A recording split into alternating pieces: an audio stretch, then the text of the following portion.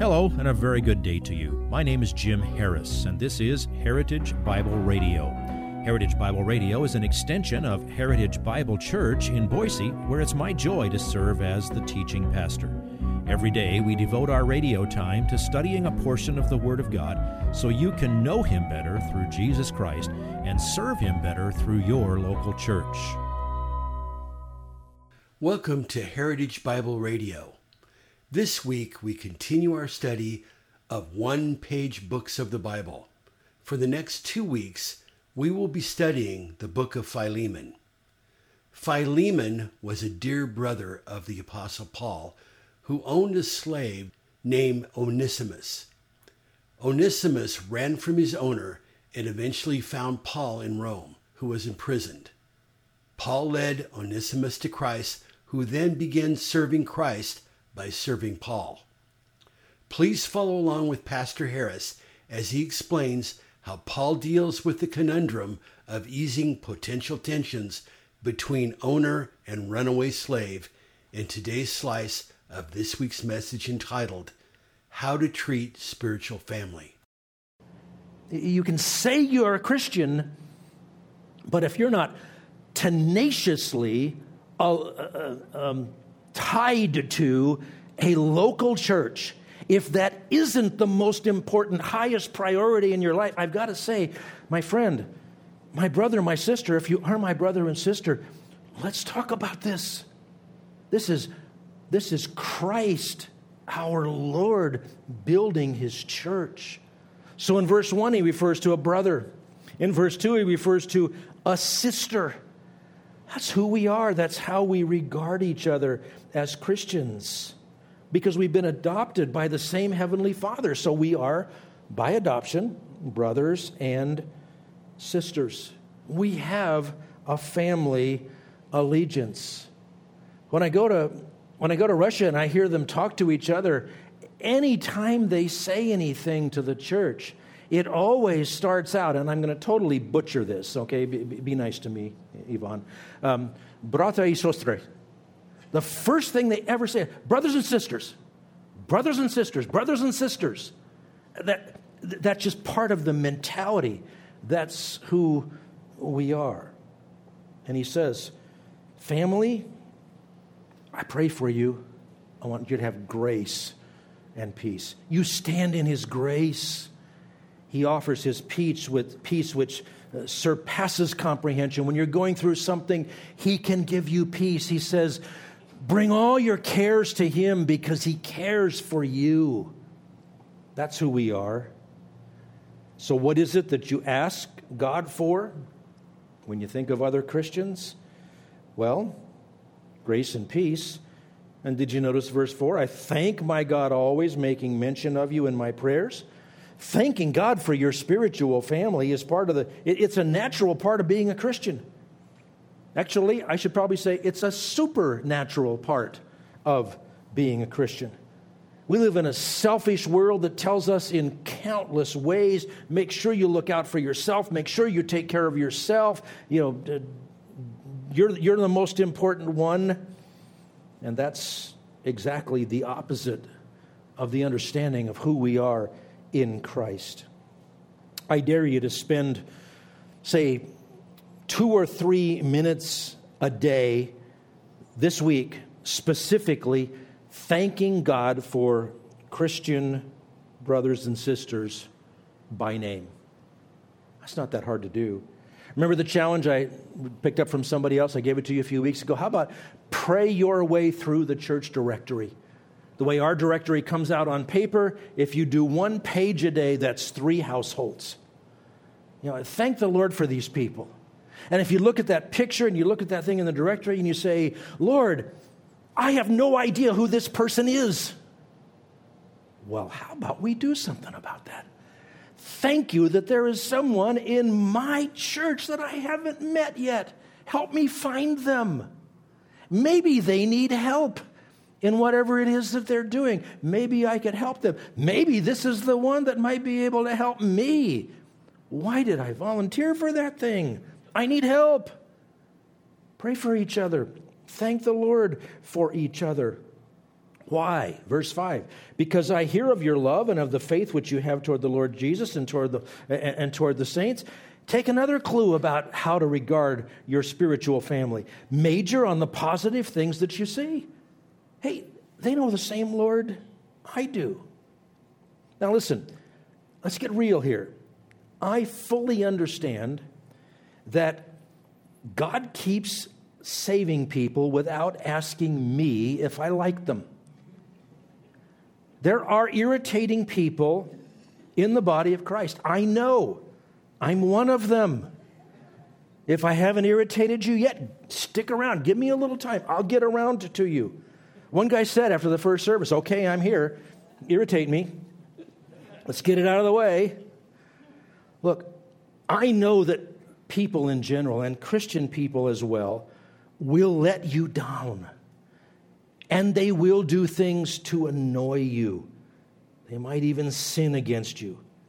But the way to regard other people in the body of Christ is to regard them exactly the way that you want them to regard you. Look at how they love God. Look for the fruitful things that they do. And go ahead and tell people about the good things that you see them doing. Dare to be encouraging and just watch what God might do with that.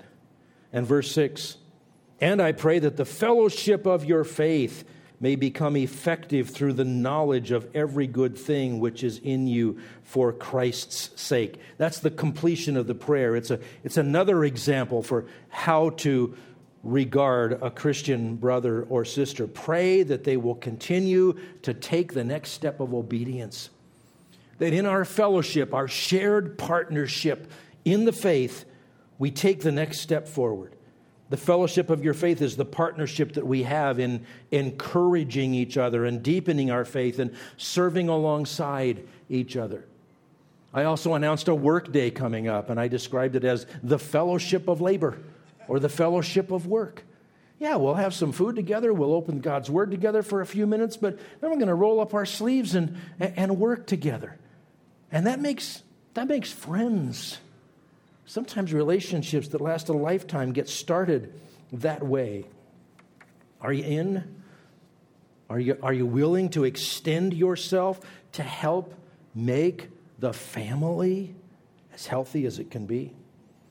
Do you really ask God to help your brother or sister to live up to every good thing he or she knows is ours in Christ? And verse 7, where we left off, that's just the same song in another key. For I have come to have much joy and comfort in your love, because the hearts of the saints have been refreshed through you, brother. Paul chose to focus his thoughts on every good thing that he had ever shared with Philemon, and to rejoice for every good thing that he had seen or heard that Philemon had done for other believers. So do you see why God let this little letter get into his word? By eavesdropping on Paul's interaction with a dear friend, a child in the faith, we learn a lot from his example. Now we're going to take a little more time next week, Lord willing, to savor the rest of this, and we'll see what Paul does about their mutual friend Onesimus, and it's brilliant, it's wonderful, and it's more about being a spiritual family. But remember, try to drink in what we've observed from the beginning of Paul's letter to Philemon. Remember, you're a sinner. You're saved by grace. So is everyone else around you this morning who's put their faith in Christ. Our world is a fallen realm, and in this era, dominated by the god of this age, the prince of the power of the air, that spirit who now works in the sons of disobedience. We are the odd ones. We don't belong to the world. We don't fit in the world. But we belong with each other. Why? We belong to each other. We are members one of another. And as we pass through this fallen world, remember, even as adopted children of God, what Romans chapter 8 says, we still groan. We're still waiting for the finality of our redemption, but in the meantime, we have our family. We can link arms and groan together. We can pick up the ones that have stumbled. We can lean on the ones that are strong. And just like in your own family, you deal with one another's faults, idiosyncrasies, sins, even the hurts that you cause to one another. But the spiritual family, which is the body of Christ, is called to be together. In John 13, 34 and 35, they'll know you are Christians by the love that you have for one another. Nobody's going to know that unless they can see it. Nobody's going to see it unless we do it, and we can't do it unless we're one anothering, which means being with one another. And so, yes, without the slightest apology, I say your family needs to make Sunday morning at church, those 3 hours, that 1.7% of your week, the very highest priority, because it's our identity in the world. We belong to each other. And then, when you see each other, and any of the other things that we do that are supportive of that and spin-offs from that, or that feed into our Sunday mornings together, or you see each other at the grocery store, it's, wow, brother, sister, I'm glad to see you. We're family. We are fellow workers. We stand in grace and in the peace that only God can give. We pray for each other. And we need to contribute to the fellowship of our faith. See what you can do to impart and encourage and comfort your family. If you would like this message on compact disc, let me know and we'll send it to you. You'll receive the entire message, not just the portion on today's program.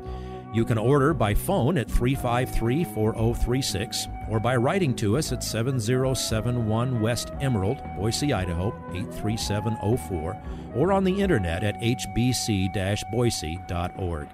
Heritage Bible Radio needs your prayers and your financial support. Once again, you can reach us online at hbc-boise.org or by telephone at 353-4036 or by writing to us at 7071 West Emerald, Boise, Idaho, 83704. And if you need a church home here in the Treasure Valley, I hope you'll visit us any Sunday at 7071 West Emerald. For Heritage Bible Radio, I'm Jim Harris. See you next time. Bye-bye.